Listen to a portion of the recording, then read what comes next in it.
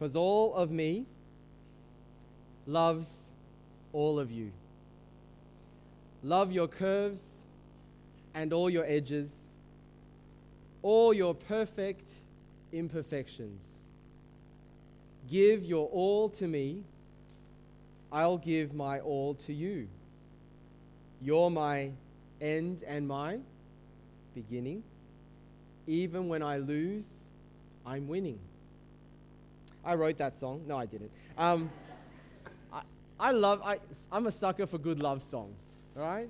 And that's, I think, one of the best, more recent ones. How about this one? Have you heard this? I won't sing them. I think the lyrics of love songs can be really marvelous. How about this one? You might know it. Heart beats fast. Colors and promises. How to be brave.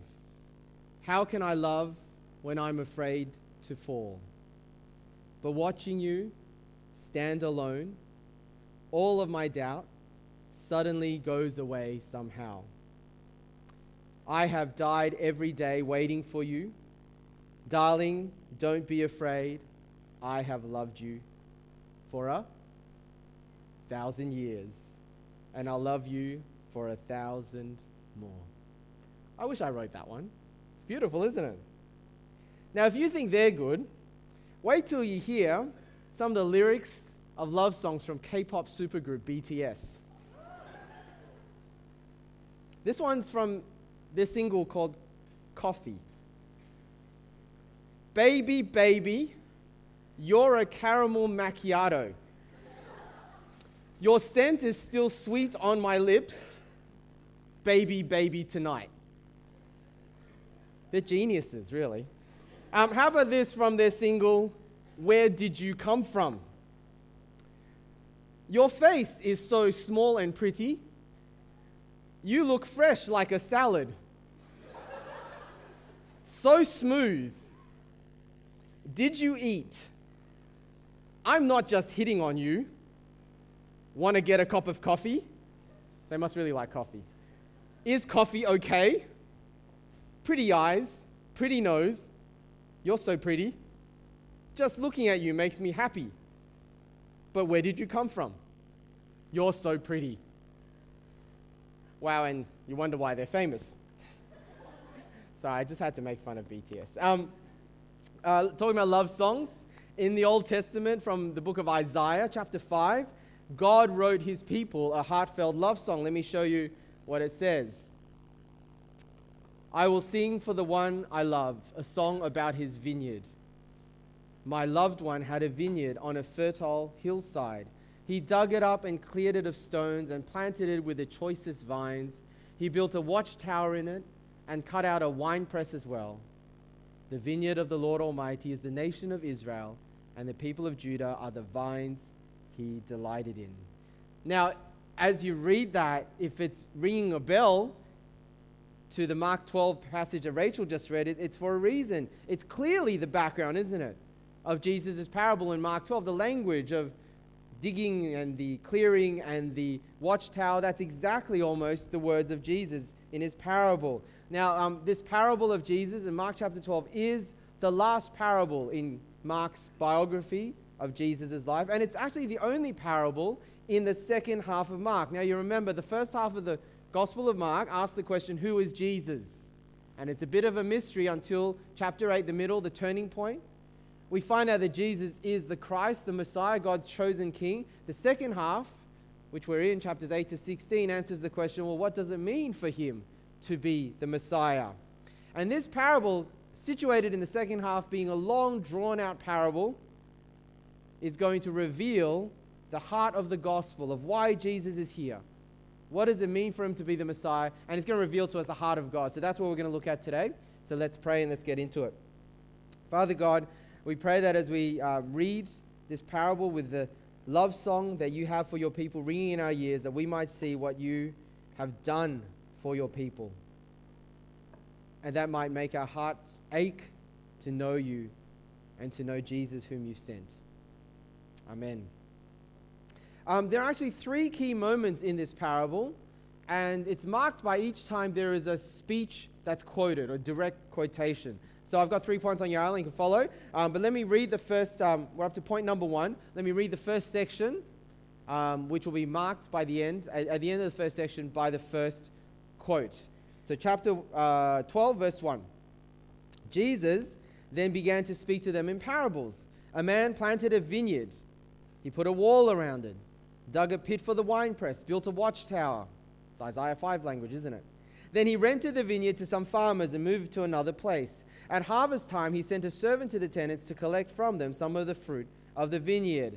All right, so there's no doubt in our minds, because of the parallel to Isaiah 5, that this vineyard, in this parable, this story with a message, this vineyard stands for God's people Israel.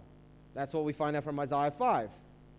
But like Isaiah 5, we also see that this is a love song. Well, Isaiah 5 is a love song, so when Mark picks it up the love and care behind this story. God is the master. That's pretty clear, right? God tends to his precious people. God cares for them. God protects them. God loves them. But like any owner of a vineyard, he also expects fruit. That's why you plant a vineyard, so you can harvest the fruit, make wine, and so on.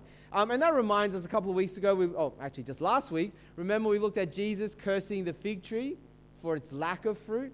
We're reminded that fruitfulness is part of what God wants of his people as he loves them. Now, we didn't read the rest of Isaiah 5, but in Isaiah 5, this is mostly a love song, but it's a tragic love song, and the people coming under judgment because they're being fruitless. Now, Jesus' parable has a different focus, doesn't it? He's not focusing on the vineyard. He's focusing on the tenants, right? It doesn't say anything about God's people being fruitless or the vineyard being fruitless. The problem here is the tenants, those entrusted with the care of the vineyard while the master is absent, and the focus is really on them. Now, in Jesus' day, there were lots and lots of land owned by wealthy landowners, but tended by others that they hired to tend them. It's a little bit like, I suppose, nowadays if you go on Airbnb, right, and you find, especially in major cities, we did this in Melbourne, you find an apartment right in the middle of Melbourne. Who owns them?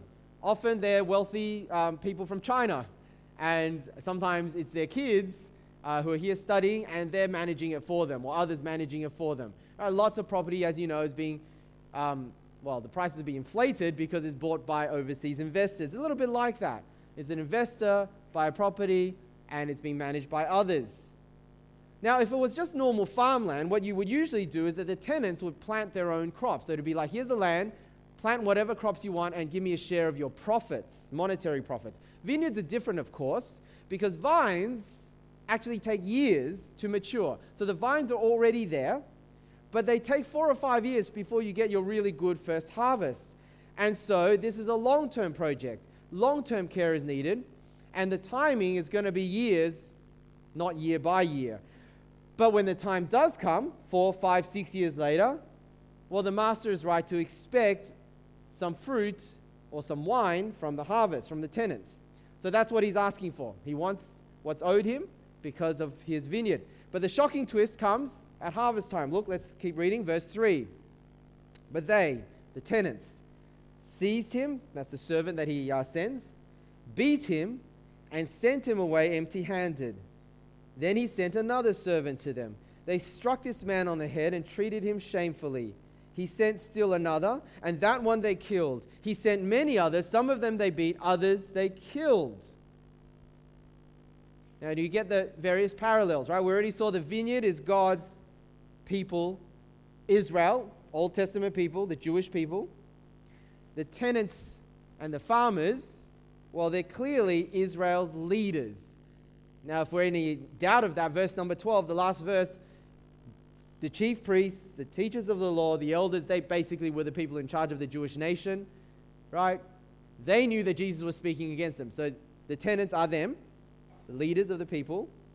And in the context, we didn't read the bit before it and the rest of chapter 12, but you've got Jesus having 7 confrontations with the leadership. And this is number 2 of 7, all right? So if the vineyard is God's people, the tenants are the leaders, then who are the servants from the master? Well, they're clearly prophets. All throughout history, God has sent prophets to his people and to their leaders. And not just one prophet. The story has not just two prophets, not just three prophets. It says multiple messengers and prophets. And what are they doing? They're warning, they're speaking to, and at times they're pleading with God's people and its leadership. And so we get a glimpse into, of course, the patience of the Master, the patience of God. Now, I'll show you from Jeremiah chapter 7. Jeremiah was one of these servants, these prophets, and this is what he said. This is God speaking. From the time your ancestors left Egypt until now, day after day, again and again, I sent you my servants, the prophets. But they, the people, did not listen to me or pay attention. They were stiff-necked and did more evil than their ancestors. The Old Testament prophets were treated pretty terribly. Tradition has it, Prophet Amos was tortured.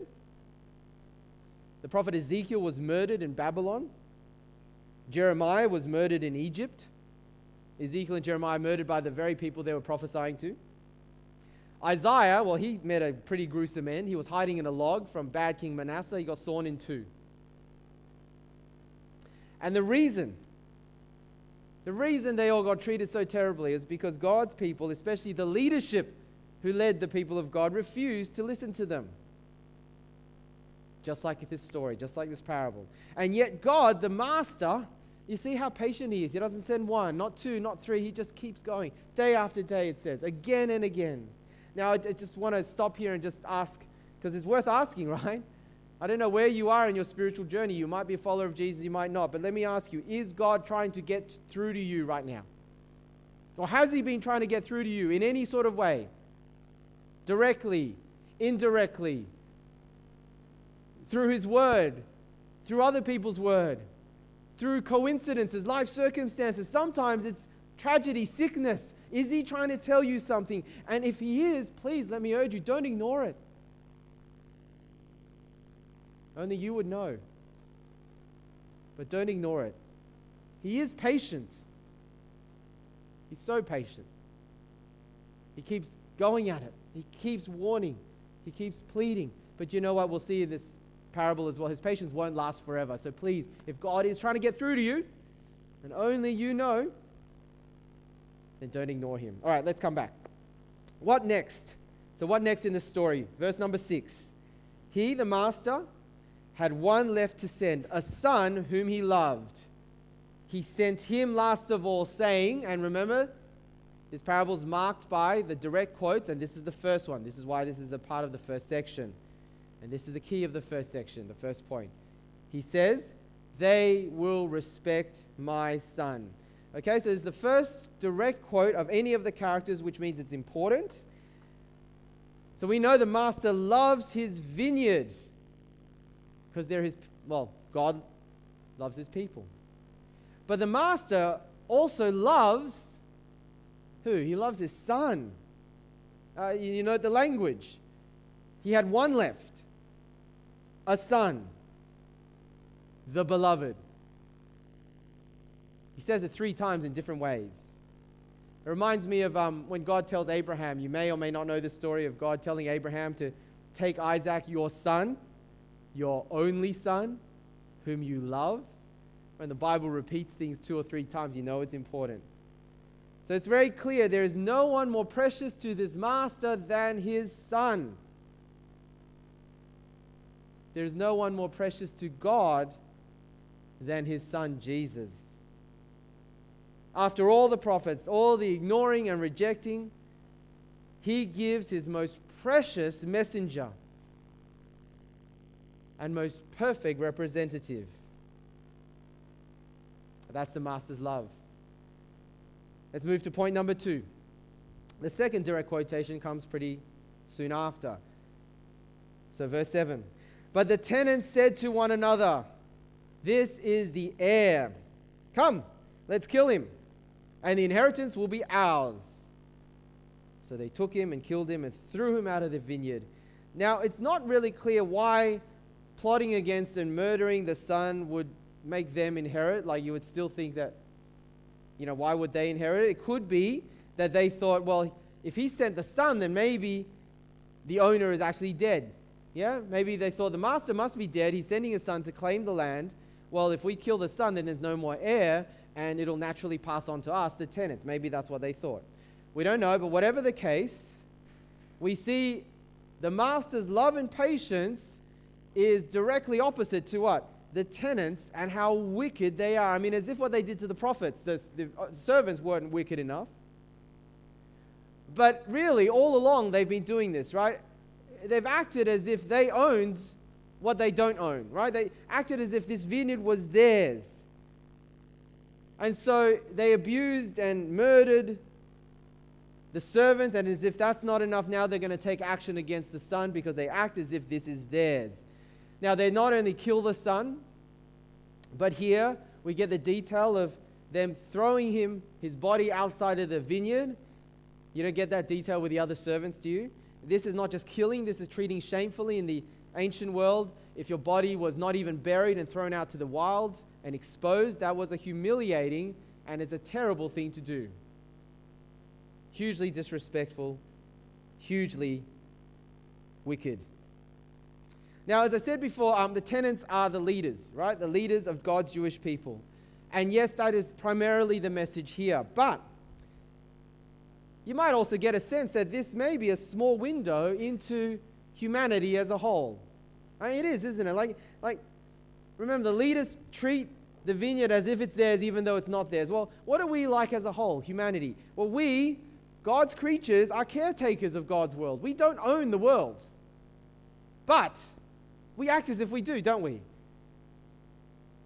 I don't know if you're aware of what's going on environmentally. It's hard not to know, but our environment, our physical world has been irreparably damaged and destroyed by humans, hasn't it? In 50 years, 60% of wildlife, just in 5 decades, 60% of all wildlife has been wiped out by human beings.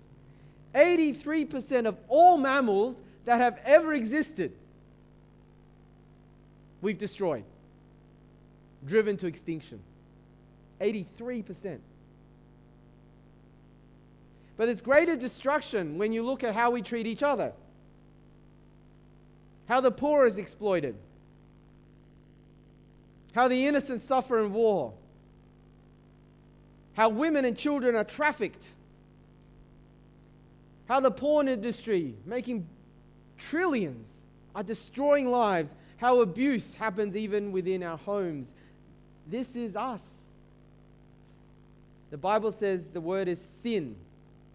Sin is the tenant's attitude. Sin is our attitude, not just doing bad stuff, breaking laws. Sin is when we make ourselves God, when we treat ourselves as if we own what isn't ours to own, the world as well as our own lives. And so, like the parable, the Bible says that God has warned us again and again. He's spoken to us. He's pleaded with us.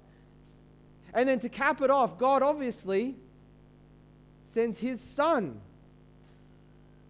But when his son comes, Jesus, and when Jesus comes perfectly demonstrating the heart of God, what do we as humanity do? We find him a threat, like the tenants. Right, God, don't tell us what to do. Don't you dare tell me how to live. Don't threaten my comfortable life. I have religion, but it's comfortable. Don't threaten that. Don't call me to radical self-sacrifice and obedience. That's offensive. And what do? We collectively take Jesus, the Son, and we kill him. All right, so while the parable speaks against the Jewish leadership, they were directly the cause of Jesus' death. Verse number 12, they will now begin to plot to remove Jesus once and for all. 3 days later, they'll succeed. Right? We're looking at the last week of Jesus' life. They're going to kill him in 3 days. But the reality is they also represent all of humanity. Like, we all killed Jesus. That's the truth, yeah? They might have pulled the trigger, but we supplied the gun. The sin in all of us, when we reject and replace God, that's what killed Jesus. Because if you don't want God to rule over you, then of course when God comes in human flesh, in his Son, we're going to take him and we're going to put him on the cross. Of course we're going to do that. Friends, it's your sin and my sin that put Jesus, the Son of God, precious, the most precious to God, beloved by the Father. We put him on the cross. I may not have hammered the nails in, but my rejection of God sealed his fate. You know about the question for God surveys? Please get around and talk to your friends about that. Ask them, friends and family, what is the question you have for God? Now, perhaps one of the questions will be, and this often comes up, is, God, why can't you make yourself more obvious? And then the answer is often, well, he did. He became a man. He sent his son, Jesus. That's pretty obvious. And then the follow-up question is, well, if he sent Jesus now and Jesus came now and performed all those miracles and taught all he did and showed love, I would certainly believe him. We would believe him. That may be what you think. But of course that's wrong. Because God already did that. He already came. Right? He made himself obvious. He showed love. He did miracles. He preached. He taught. And what do? We killed him. What makes you think we're not going to do that again if he did it today? Because we would. We'd do it again. You see, when you understand the wickedness of the tenants against the love and patience of the master, and also when you understand how precious his only son is to him, and who here with children don't understand how precious your children are to you, right? When you understand that, then the judgment, which seems harsh, the judgment in this passage, it suddenly makes sense. Let me show you 2 Chronicles. Another passage about God sending his servants. The Lord God of their ancestors sent word to them through his messengers again and again, because he had pity on his people and on his dwelling place. But they mocked God's messengers, despised his words, scoffed at his prophets, until the wrath, anger of the Lord was aroused against his people, and there was no remedy. See, there is a time when God's patience runs out, especially because he's now sent his son. In Isaiah 5, that love song, we didn't read the rest of it, but it's actually a tragic love song, as I said, has a tragic ending. The ending of Isaiah 5 is saying God's judgment is coming. And that's what we see in this story. Jesus says in verse 9, what then will the owner of the vineyard do? Well, what else can he do? He will come and kill those tenants and give the vineyard to others. Again, sounds harsh, but if you understand what's going on, his patience, his love, the preciousness of his son, it makes sense, doesn't it? But, point number 3, there is an unexpected twist. There's a third direct speech quoted, but it's not from the characters, you'll notice. Jesus quotes a passage from the Old Testament, Psalm 118. So that's our third point. Psalm 118, by the way, was also a psalm quoted when Jesus entered Jerusalem sitting on a donkey. When the people say, blessed is he who comes in the name of the Lord, Psalm 118. So look at verse 10 as Jesus quotes, and our final point. Haven't you read this passage of Scripture, Jesus says? The stone the builders rejected has become the cornerstone. The Lord has done this, and it is marvelous in our eyes. Now, there's a story, maybe an urban legend, a tradition that says when Solomon was building his temple, the first temple, they needed the right stone to lay as the cornerstone or the foundation stone, the first stone from which all other stones would find their reference point. They needed to find the right stone. They couldn't find the right stone until they looked in the reject pile. And the stone was found there. The rejected stone turned out to be the key cornerstone. Urban legend, that was the background to this psalm. But the psalm is a bit puzzling. I don't know if you looked at it in community groups this week, whether you found it a little bit puzzling of why Jesus quotes it here. I mean, what does this have to do with the parable, yeah? Seems a bit odd. How does the rejected but now cornerstone relate to the master's actions at the end of verse 9 of judgment and giving the vineyard to others? How does the quote answer the verse before it? Do you know what I mean? What's the relation? What's this on about? Well, Jesus spoke not English. He didn't even speak Greek. The Bible here, most of the New Testament written in Greek. but they were people writing in Greek, but Jesus would have been speaking in Aramaic, which is sort of related to the language of Hebrew. Now, why am I telling you that? It's because in Aramaic and Hebrew, the word stone and the word son sound like each other. Stone is Eben, son is Ben. All right? So in Jesus' original language that he would have spoken this verbally, there was a word play. The stone is the son. The rejected stone is the rejected son. And that's consistent.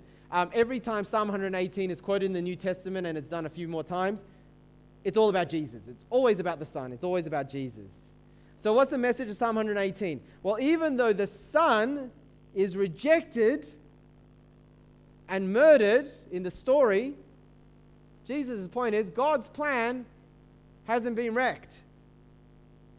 See, the rejected and crucified son is part of God's plan to restore his people, the vineyard, back to himself and give them to someone better to look after. Right? What happens to the stone is what happens to the son, showing us that God has a plan to bring his people back to himself, to restore his vineyard and give it to better managers. And that is really the gospel, the good news. Yes, when God sent his son to humanity, we rejected him and killed him, but that was no accident. It was always God's plan.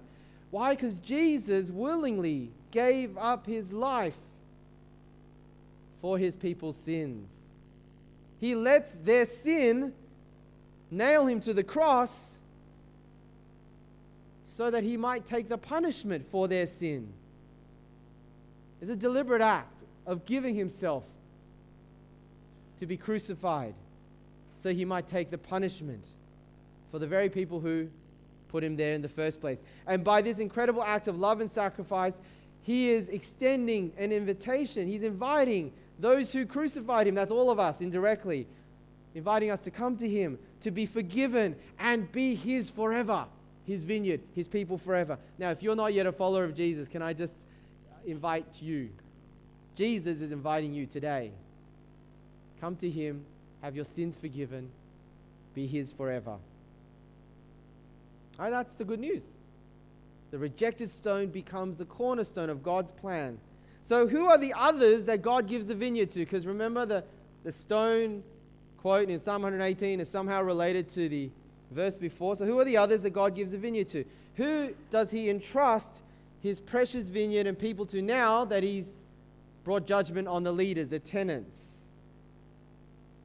Well, I think the context points to just one answer, doesn't it? If he quotes Psalm 118, which is about the son, straight after he says he will pass the vineyard to others, then I think the person he's going to pass it to is going to be none other than the son. Yeah? That's how verses 9 and 10 are related. It's the son. The heir who will now take direct ownership and management of the vineyard. Now, of course, the parable doesn't tell us how the dead son could possibly take ownership. But the parable is not meant to tie up all the loose ends. We know, don't we? We know how this happens because Jesus dies, but he is raised 3 days later. The son dies, but is raised 3 days later to be the Lord of his people. That's consistent with the whole Bible. No more will there be wicked leaders and bad shepherds, because Jesus is raised so that he can be the good shepherd. It's from John's Gospel. The good shepherd who lays down his life for his sheep and calls them by name and who will never let them go. He's the new owner of the vineyard, or the new manager of the vineyard, who was also the owner. And Jesus, also from the Gospel of John, chapter 15, he is the true vine, if you want to pick up the vine image. And we, his people, are the branches. And we are nourished and given life by being connected to him, and we bear fruit when we are connected to him. Just to mix metaphors a little bit. All right, let me finish by applying this. There are two groups that I think this passage will speak to. Number one, if you are a Christian, a follower of Jesus, if you are Jesus' people, you're the vineyard, all right? And you need to know that all of Jesus' people have direct access to Jesus, your leader, your shepherd, your vine. We have direct access by His Word, the Bible, and through His Holy Spirit who is in us. You just think, if you're a Christian, how great is that? How great is it that we can be led by someone who loves us so much that He would give His life for us? Because that's who we're led by. And so if you here are in a place of uncertainty and fear, if you're feeling lost, or perhaps feeling abandoned and alone, God is reminding you today that you're not alone, abandoned, lost, because Jesus is leading you. You may not feel it, but He is, and He will, if you let Him, continue to lead you. Now that's easier said than done, because being led by Jesus doesn't mean in this life anyway all sunshines and roses. It may be really painful. And the reason why being led by Jesus can be painful is, well, again, let's use the vine metaphor. Vines need to be tended, and part of tending a vine or a tree or any plant is to prune it. Branches need to be pruned to increase fruitfulness. So Jesus leading us can sometimes be painful, but see it as a pruning, because sins in our lives need to be exposed and faith needs to be refined, and that is painful. That often comes through struggle, sacrifice, and sickness and suffering. But let me just say that your master, your leader, your vine dresser, the Son, He knows what He is doing. He does. He is doing it to make you more fruitful and to increase your ultimate joy. So can I just say, Christian followers of Jesus, do not resist Him. Let Him do that. And it may be that today you need to surrender to your leader, the Lord Jesus, afresh. The second group I want to speak to, and it's particularly relevant today as we induct our brother Marshall, church leaders. If you're a church leader at any level, pastors all the way to Sunday school leaders, youth group leaders, CG leaders. This reminds us that Jesus is the chief shepherd. Jesus is the senior pastor of our church. We have the awesome privilege, if you're a church leader, of being His lieutenants, His under shepherds. So please, let's remember not to abuse that. Don't treat your position as an entitlement. Don't use it to serve yourselves. Leaders, we must love Jesus' people like He loves them. Remember, they're precious to Him. And as His under-shepherds, let's do everything to protect them and help them be fruitful. If need be, give your life for their sake. Because Jesus did that. Then when the chief shepherd appears, says 1 Peter 5, we will be rewarded. Let's pray. Lord Jesus, our chief shepherd, thank You for laying Your life down for us. Thank You that You loved us enough to go to the cross. Father, thank You that You loved us enough to send us Your most precious Son. We pray that we would follow Jesus, trust Jesus, and we pray for those who are church leaders that we would love Your people like Jesus. Amen.